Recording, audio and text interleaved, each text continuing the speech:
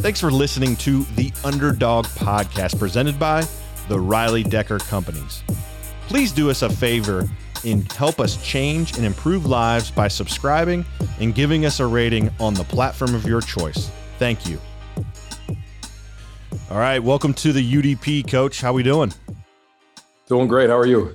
Good. We have Coach Stan Johnson, the men's basketball coach for Loyola Marymount University in Los Angeles. So actually we had Coach Cronin on, so the second LA basketball coach, and really excited, Coach, to have you on the UDP. Born in Liberia, which we'll talk about, which is in West Africa. Coach Johnson played his college basketball at Southern Utah and Bemidji in Minnesota State before embarking on a coaching career that would take him to such school as Cal State Northridge, Utah, Drake, Arizona State, and Marquette. So on March 20th, Coach was named the head coach at Loyola Marymount and had a great first season with a winning record. And I know did a lot of things in the West Coast Conference, which is an incredible conference in college basketball. So needless to say, Coach, glad to have you once again on the Underdog Podcast. Awesome, man. I appreciate being here and appreciate you having me. Sure. Wanted to start off, really talk about, the adversity you faced as a young man. I think at the age of 10 back in Liberia, you were held at gunpoint and went through a lot of adversity before coming to the United States. So can you kind of talk about, your childhood, and then we'll build your, kind of resume and other things that you've overcome? Yeah, I was born in Liberia, West Africa. That's where my dad is from. My mom was from Montana. She's from the States. And my dad went to engineering school at Montana Tech. That's where he met my mom. They moved back there. And me and my siblings, two siblings, were born there. And at the age of 10 in 1990, a civil war kind of ensued and took over. And we were actually evacuated. We were very fortunate to get out the country. And we evacuated. I think we left with 3 bags and lost everything that our parents had worked, tirelessly for. And yeah, there was a moment there, when the rebels came into our town. We lived in a town called Bung Mines, which was a mining community, a German community. And they invaded that town. And I remember them gathering pretty much everybody at the school and sitting us all down. And, you're at gunpoint with any wide range of ages, guys that are older and kids that are 12, 13, 14, 15 carrying M16s. And obviously in that moment, you don't know what's going to happen. And, only by the grace of God were we allowed to leave that position and go to our homes. But you were just one instance from maybe something horrific happening, which happened all throughout that country. Yeah. And then how did you, Stan, get out of, talk about, obviously that's a moment I can't imagine. I have a 6-year-old, couple years away going through that, an event, just can't really conceptualize what that would be like. But then you move past that and then talk about, what happened after that. So, I can't remember weeks, months, how long it took, but obviously my mom was in touch, and I'm sure many families were in touch with the embassies. And, but the U.S. actually came in and landed a war jet on a mining strip because they had blown up the airports and all that. And we were hours away from an airport, but so a military plane that carries cargo and armored vehicles actually landed into that community and on a mine, which where my dad worked, the workers had to create a strip for this plane to land. So the plane landed on that strip, and we were bussed up there. We left our dad behind. He didn't come because he didn't know where his parents were. He wasn't going to leave until he could find them. That's a whole nother story. But we got on this war jet and took off, and I believe we went to Sierra Leone, for what may have been a few days to a week. And then we ended up going to Tulsa, Oklahoma, where we had family. And we were there for a while. Then my dad united with us, and he ended up getting a job in Utah, and Utah became home. Yeah, I know the transition, I'm sure, from Liberia to Utah. I've never been to Utah, but I can imagine it's a little bit different there. No, it's exactly the same. No, I mean, a stark contrast, Yeah. especially in the 90s. I mean, I went from a place where it was all African Americans and a few European people to very few African Americans at that time. I may have been the only kid in the school, maybe my brother and I, that were African American. So that, it was a little culture shock, but all those things help you become who you become. Yeah, no doubt. And I think you say nothing's been easy, but everything is a blessing. I had down, and it sounds like that was the way you looked at it then and now. And so then you go and use basketball, right, as a platform, playing at Southern Utah, then Bemidji State. Can you kind of talk about how getting into the game, I think you were playing soccer, if I remember correctly, or another sport, and then you kind of got into basketball, adjusted that in Utah, and then you use basketball as a platform to go to school? Yeah, I mean, in West Africa, we played soccer and tennis. That's what I grew up playing. And soccer is the dominant sport there, and played some tennis. But we never played basketball. And when I came to the States, when I moved to Utah, like I said, I was probably the only brother in the class. So the first recess, they picked me first, thinking, man, this guy's got to be able to play. And I went along with it. I was so awful, man, that I was the last pick every time that year. And they were so mad once they knew I was the one they had to pick last. So I just made a commitment. I'm going to learn how to play this game. I'm going to teach myself the game, because number one, when you have different cultural experiences and you're new, and you have to find ways to connect. And the game, I saw that as a way for me to at least have some bond and something in common with those kids. And once I got good, friendships developed out of that. And so that's why, again, the games meant so much to me, because it really impacted my life and my experience. My experience probably would have been much different had I not learn how to play the game and take that route. But it was a way for me to connect and have a common ground to stand on with, the kids in Salt Lake. Yeah, and if I remember correctly, I mean, the Karl Malone, John Stockton days, those were in the 90s, right, too? So I'm sure basketball in Utah was a big deal. Yeah, man. Karl Malone's my guy. John Stockton, I grew up with those teams and, watched them. I was actually at the game where Jordan hit that shot. I was in the last row, man. I'll never forget. He stole the ball from Karl on the baseline. And there's 19,000 people in what was then called the Delta Center. And I'm telling you right now, from where I stood, I may have been on the last row, you could hear that ball bounce. That's how quiet that gym was, because everybody knew what was getting ready to happen. But I was very fortunate and blessed to see that game. So, Mike, I developed a great appreciation for him as I got older. But when you're in Utah, I pulled for the Jazz, but he stole a couple of championships from us. Yeah, no doubt. When he did that fadeaway crossover fadeaway for that game, that dagger, I remember that. I don't think I've ever met anyone that's been at a game of that capacity. That's an unbelievable experience. I'm sure that helped.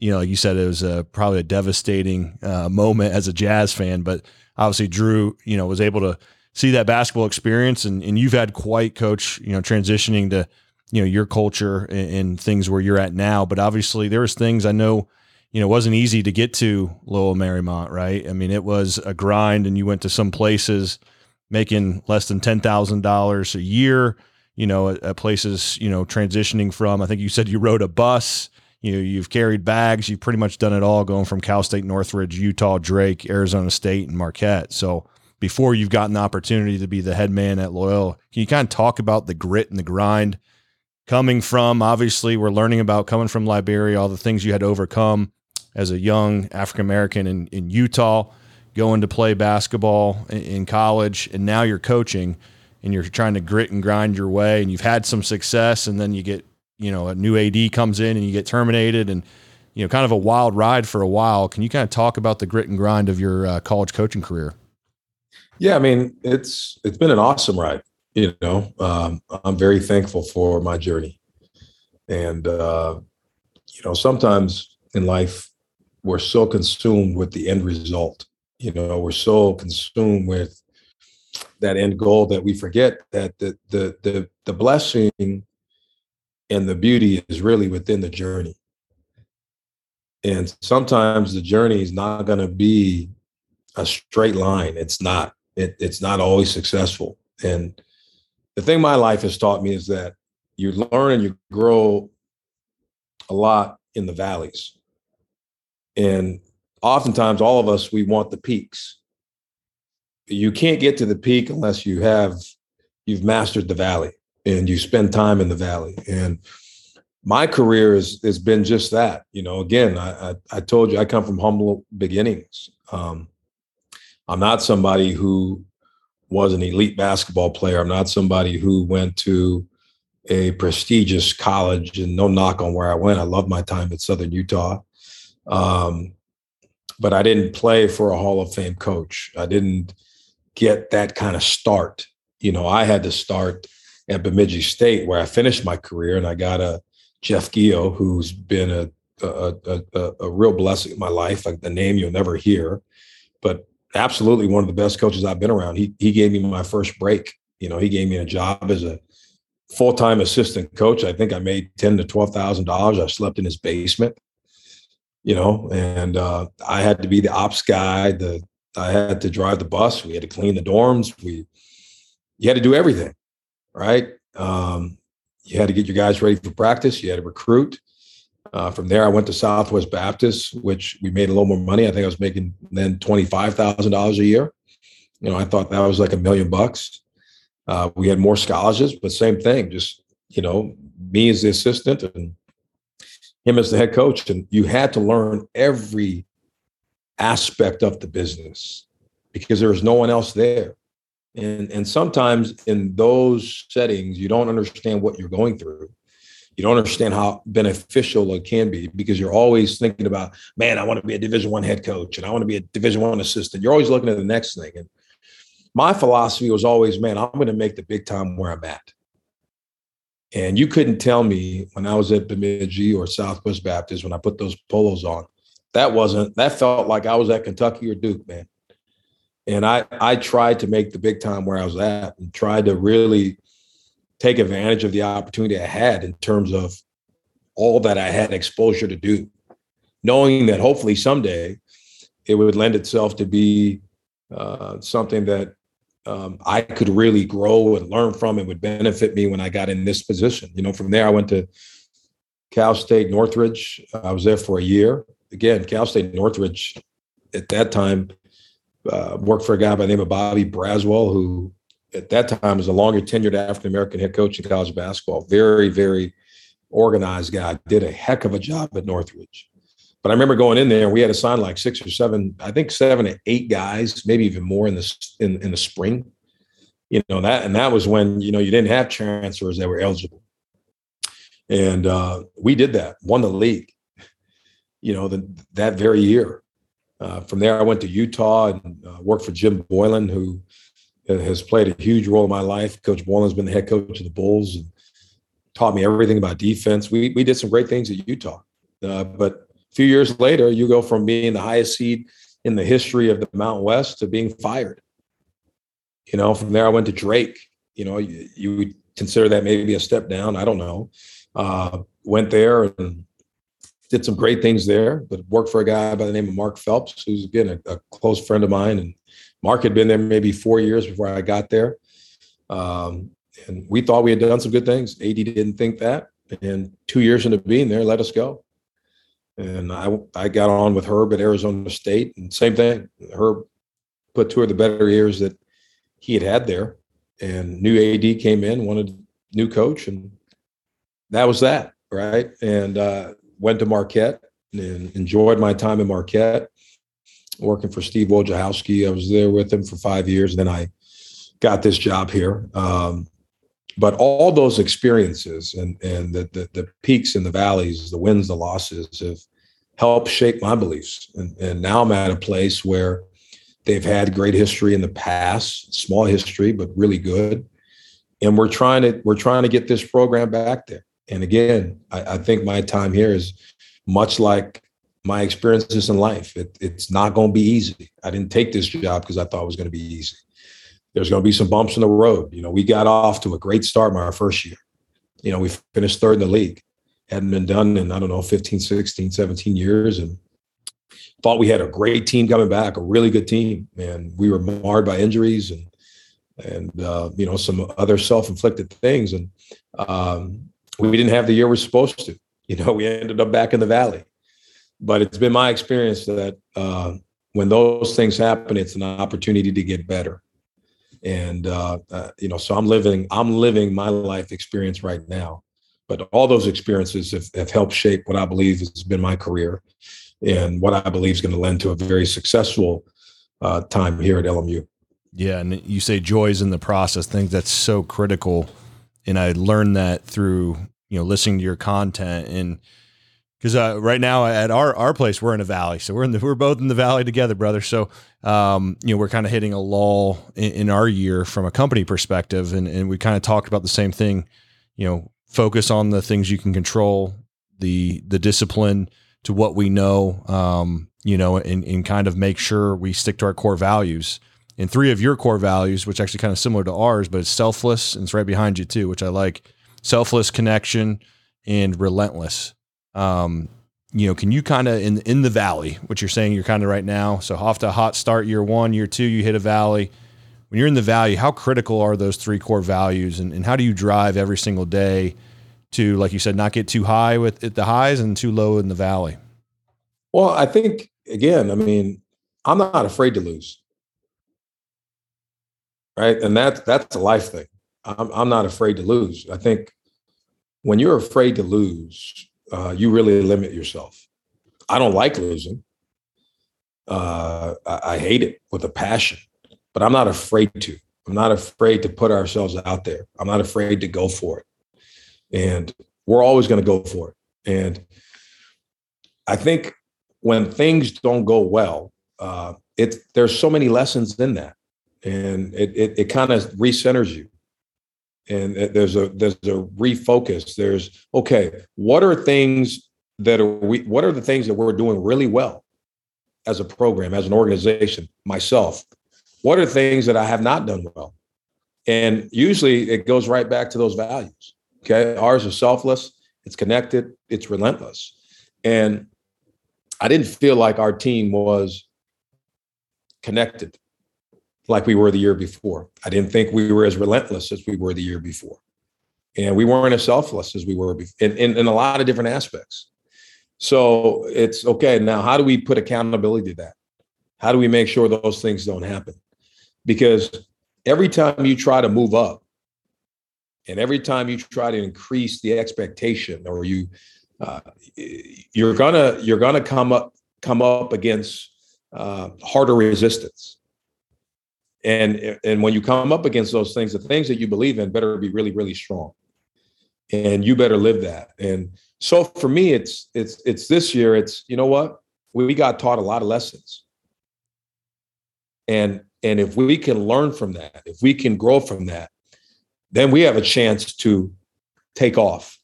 And I think sometimes when people fail or they have a setback, they think that's, oh my gosh, we're doomed. No, I believe a setback is a setup for a comeback. If you're true to your values and you go back and you really have some introspection. And I've had a lot of time to look at myself, because everything starts with me. And there's a lot of things that I could have done better. And if you handle that better, then your growth becomes better. There's growth. So as you talk about your organization, I would say that to you. To me, you're saying you're in that valley. I'm saying there's great growth coming. You're not always going to be growing.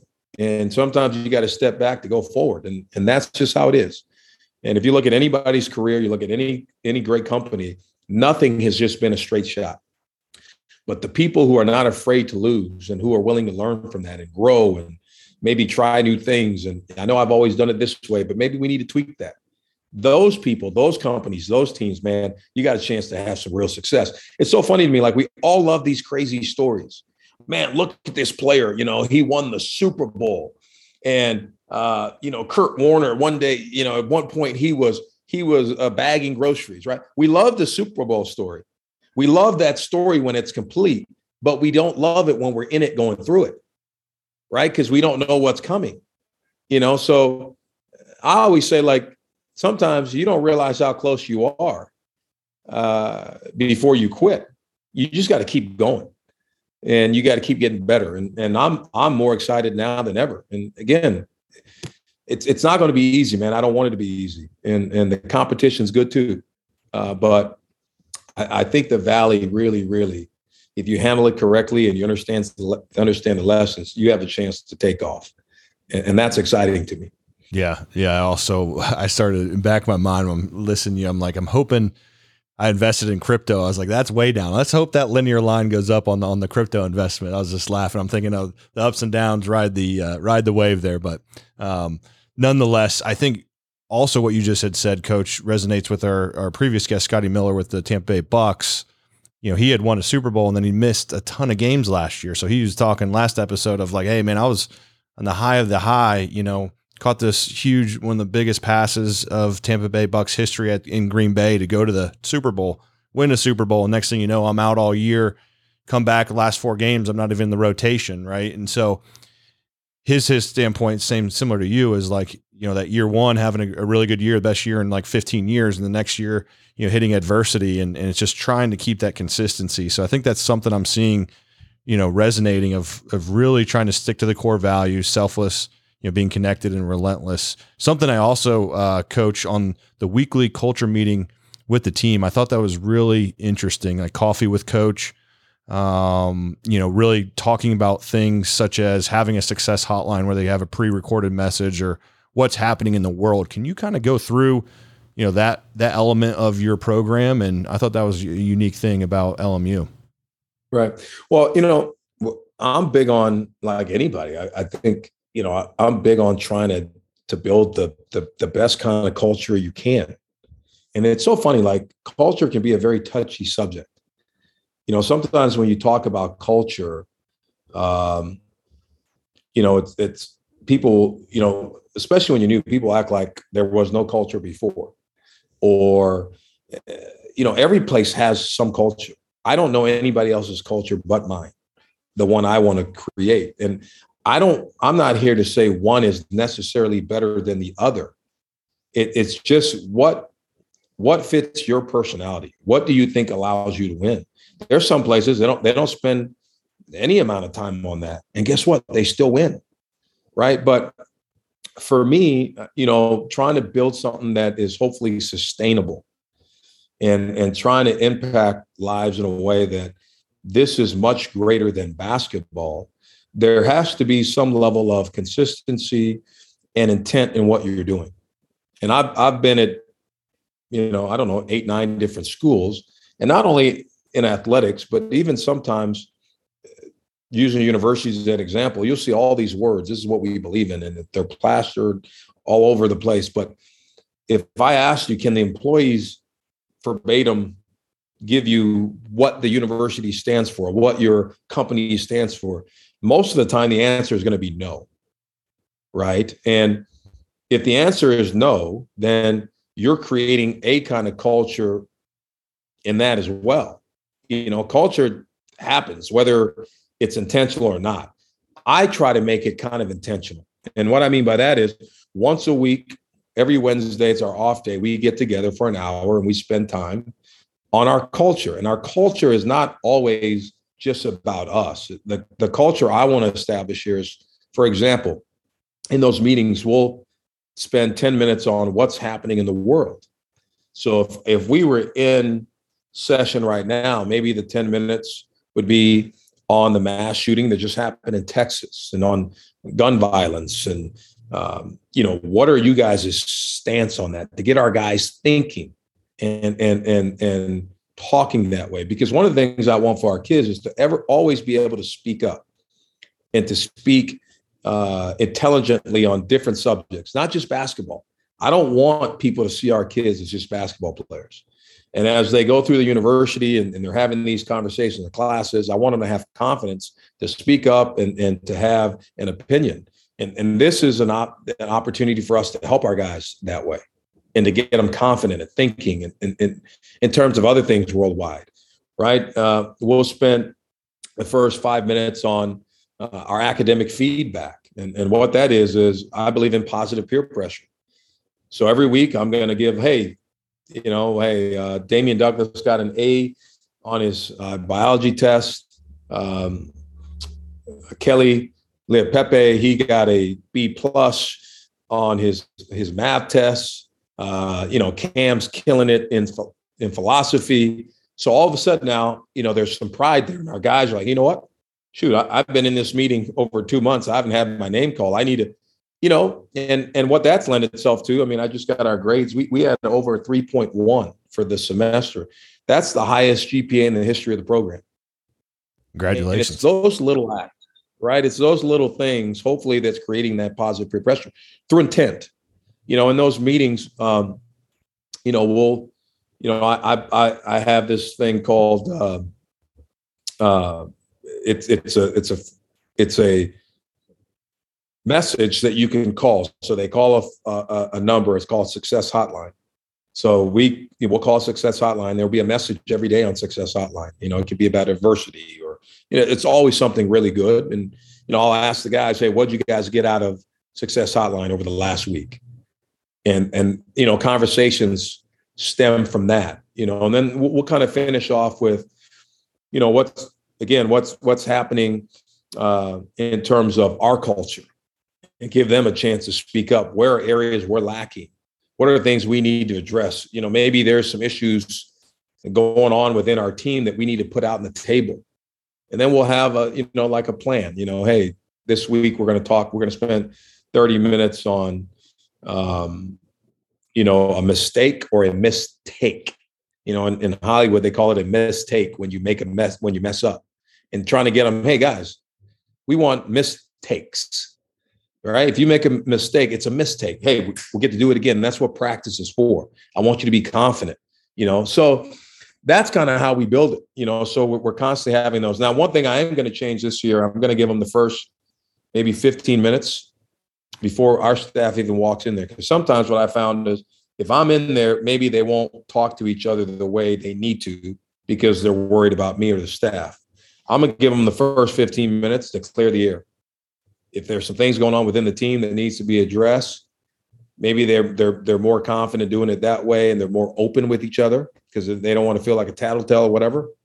So that'll be the new thing we implement this year is first 15 minutes, you guys got it, clear out whatever you need to get. When I come in, boom, we'll get started. So that's been our culture meetings on Wednesdays. Yeah, I love it. I call them knowledge nuggets, and there is plenty in this episode already. I think making culture intentional happens no matter what. Like you said, just looking at it, and I love the Success Hotline. Might have to get that number from Ricky or from the director of ops and say, hey, let me check out what this is all about. I might institute that inside of our culture.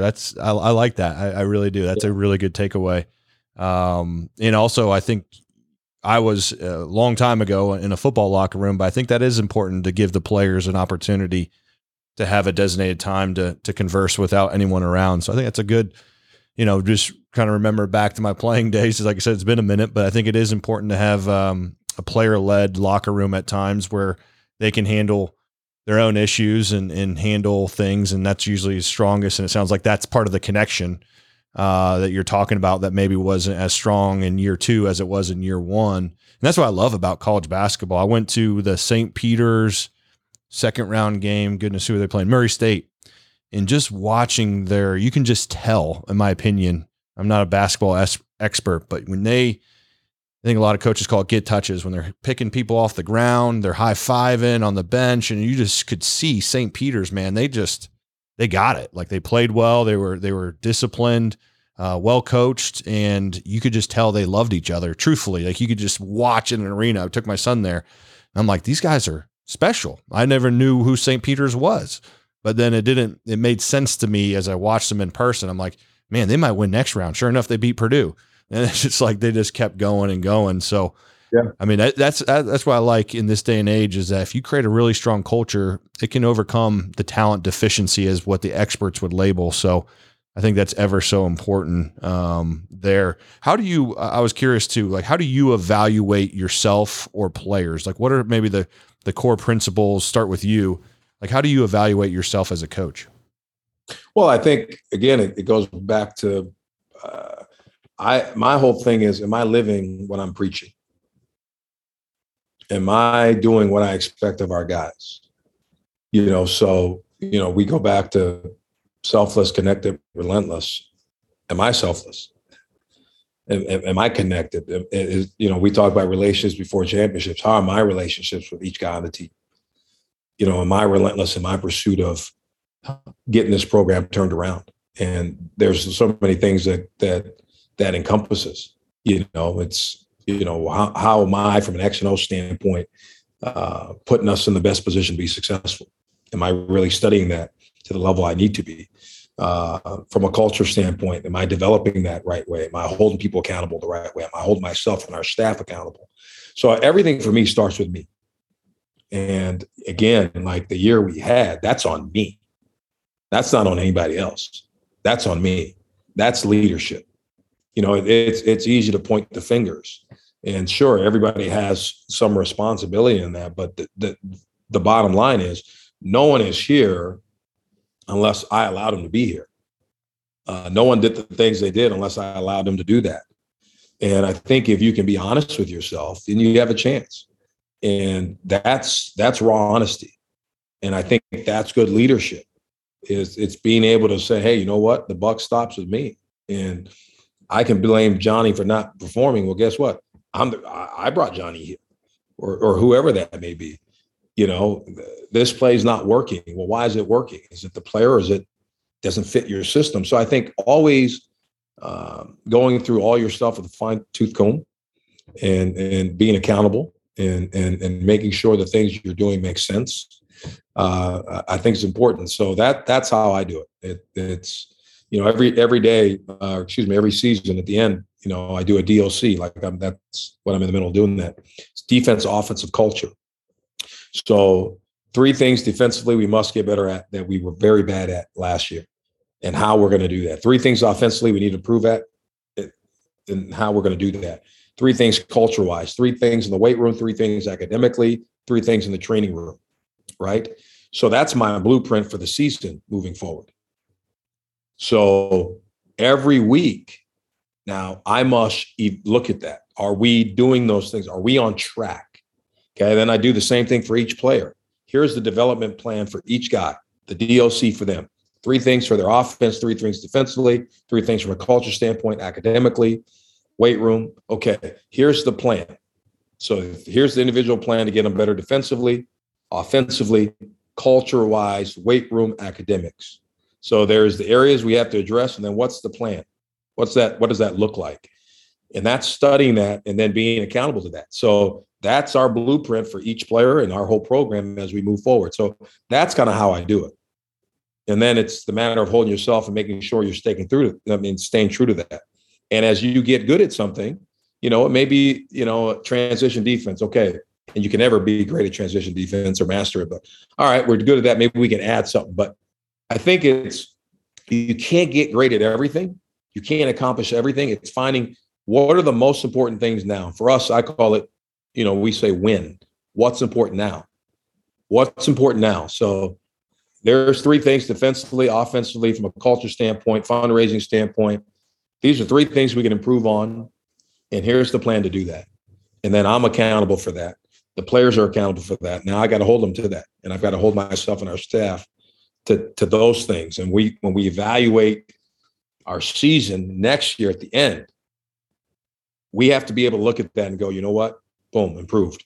And if I'm being completely raw and honest, and one of the reasons I'm upset with myself is some of the things I have on there now, I'm comparing to our DOC at the end of last season, and it's the same thing. Well, guess what, man? That's on me, right?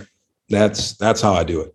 Yeah, no, it's humbling, very self-aware, taking ownership, and love the win. What's important now, and the 3 DOC. I mean, great, whether business, life, or athletics. I think those are all tangible things. Looking at those top 3 of those significant categories or KPIs in business, and really focusing on top 3 things, and then make sure it's not the same 3 things as the year before. So I think those are really, really good things there. And man, I most importantly, Coach, I know you're making really productive and sustainable young men that are going to enter in when the ball goes flat, which it does for all of us, unfortunately.